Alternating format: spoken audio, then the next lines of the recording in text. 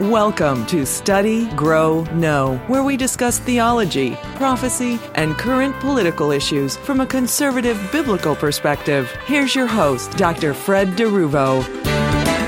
This is Dr. Fred. Thanks so much for joining me. And today's topic is called Wrestling with God.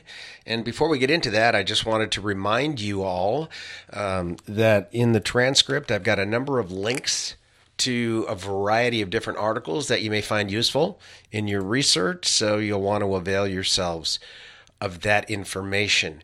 So let's get on with the actual topic. In Genesis 32, 22 through 32, the account of Jacob's wrestling with God is provided. Now, it's really a fascinating account, but one that I guess, frankly, had me a bit baffled, at least until recently. I never made a connection.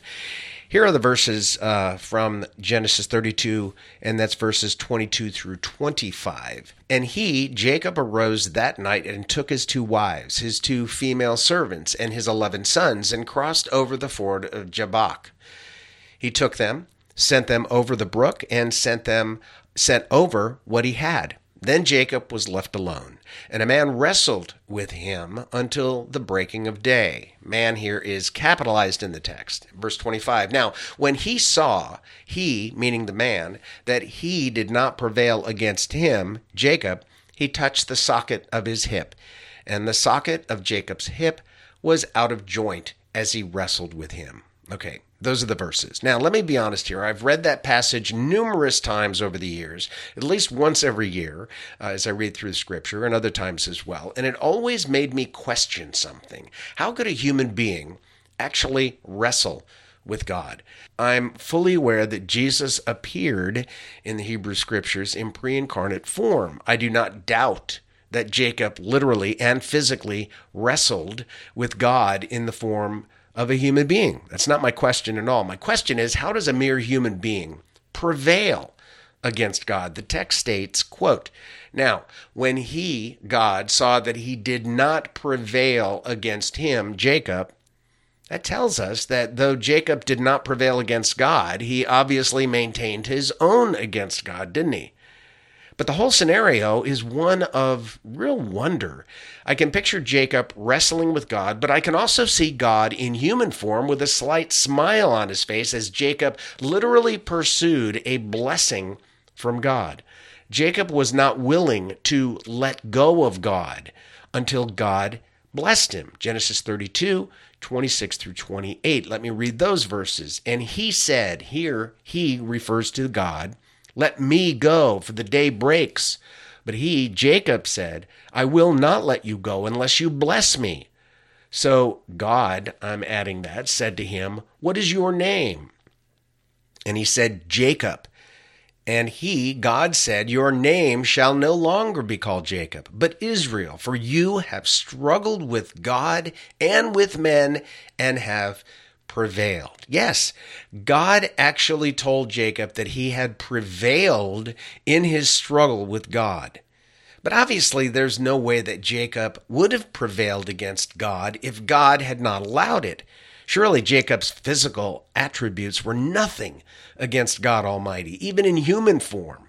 Now, I might be willing to admit that Samson might have a chance physically against God, but even that stretches credulity, doesn't it? I mean, really, no mere mortal, however well-built, however strong, would ever truly prevail against God. I mean, can I get an amen to that? I mean, but yet the text is telling us that he did prevail.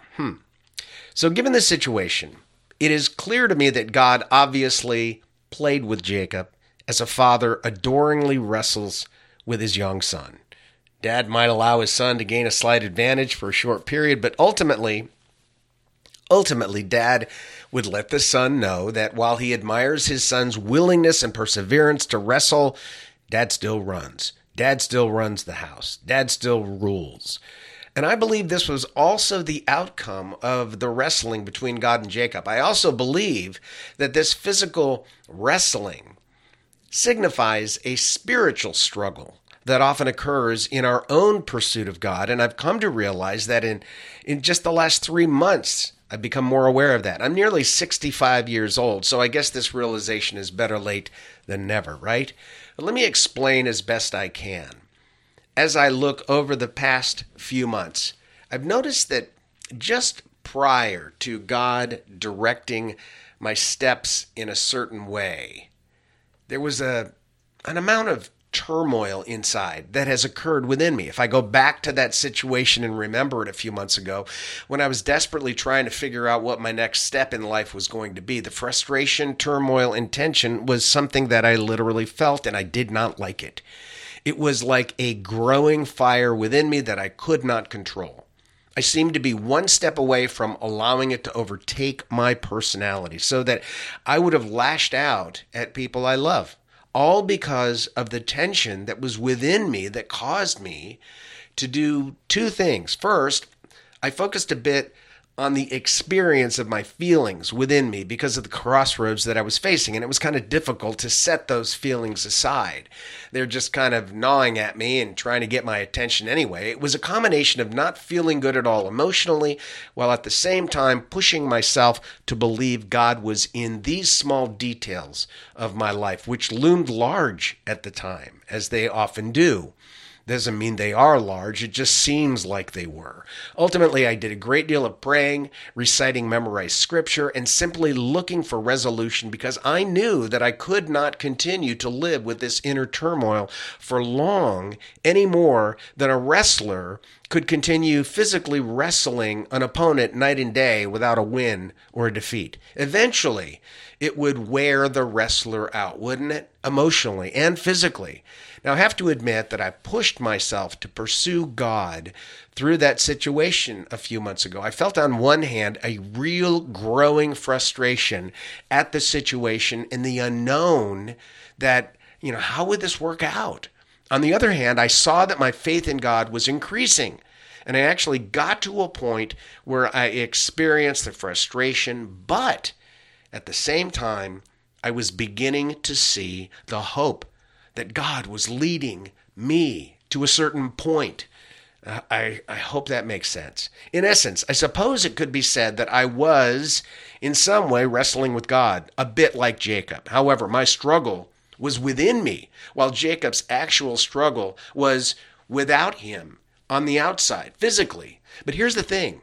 I fully believe that both Jacob and I were not so much wrestling with God, but I think we were wrestling with ourselves because of the situations in our lives that came to the surface. There were times during my own wrestling a few months ago that I was tempted to be angry with God. How stupid is that? God had done nothing wrong, yet in my flesh, I was told to focus on what God was not doing. That's what my flesh wanted. Oh, don't pay attention to that. Just focus on the problem. Doesn't that feel good to be angry and frustrated and tense? I realized that this must mean God was actually busy doing something that would eventually and ultimately bring relief through a breakthrough, and God's answer would be provided to me. It would just show up. And this is exactly what happened, too. In a matter of just a few short days, my wife and I were discussing this situation. I had been tense, but I had done everything to assure her that I was not tense at her. I wasn't trying to take out my frustration on her, and that she had done absolutely nothing to warrant receiving my frustration. In essence, I was apologizing for the way in which I might have made her feel as though it was somehow her fault. But since it was not her fault in the least, I needed her to know that my frustration was solely based on believing that God needed to direct me, and that he would do so in his way and in his time. Now, as my wife and I discussed the situation, she realized that my tension was not due to anything she had done. And it was also during that discussion that she made an offhand suggestion about what I could do in pursuing my objective. And what was fascinating about that is, even though it was an offhand suggestion, it turned out to be the very thing that I believe God used to direct my path. I immediately took her suggestion to heart, and within one day I had a call back from a company that wanted to interview me for a part-time position. I went in the next day at their request for an interview and was hired the same day. Now, of course, since I had seen God's path and went down that road, I saw how He worked things together, and my frustration and tension melted. It was replaced with praise, heartfelt praise, adoration, and awe for and of Him and His provision. That was several months ago, and I related that in another article, another episode. More recently, another thing happened.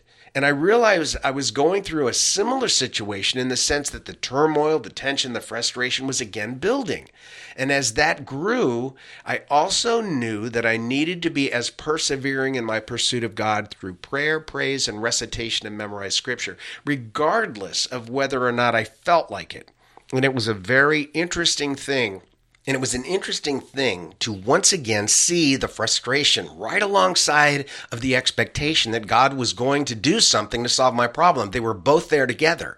And because of a situation I was experiencing through no fault of my own, I was beginning to dread my new part-time job. I had liked it up to this point, and all of a sudden, I didn't even look forward to getting up the next day to go to it. I won't go into details because, of course, now that I'm on the other side of it, I can see what Satan meant for evil and God meant for good. It doesn't even matter what the situation was. And I don't want to give you the details of it because I don't want it to limit you into thinking, oh, well, that was good for that, but how's that going to affect my situation? We're all in different situations. And this most recent situation lasted roughly 2 days.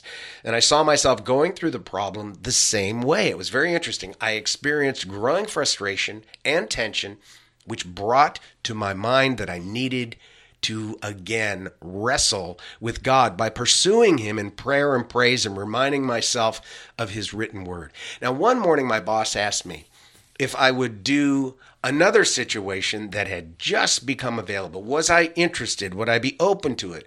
I immediately saw that this question posed by her, to me, was God's hand, and I jumped at it. I began training yesterday morning, literally, and now I am learning it hands-on. In this particular situation, again, what Satan meant for evil, and he used people to do that. Another person, God actually meant for my good. Now, how about this other person? Were they at fault? No. No, they were not. It was the way I perceived the situation. My whole point here is that in both cases, though some might argue I had been wrestling with God, in reality, I was wrestling with my flesh and the devil. Ephesians 6:12. God is never the problem, is He? We might think we are wrestling against God, and we could be, but in truth, I think more often than not, we wrestle against the things that keep us from seeing God as He is and what He plans on doing and wants to do in and through our lives. Now, in Jacob's case, I believe we see a perfect example, a perfect physical example of how much God loves us, really. During times of tension, I can tend to say or even think things that are not only inaccurate about God, but it's almost like I'm daring Him to prove me wrong. That's so immature and childish and fleshly. He doesn't have to prove anything to me. And of course, His word itself, not to mention His actual incarnation, perfect life, ending in unqualified, painful death for your sins and mine, all that is proof that He loves and cares for me and you. Now, I've finally begun to understand that Jacob really didn't wrestle with God. Yes, he physically engaged with the pre-incarnate Jesus.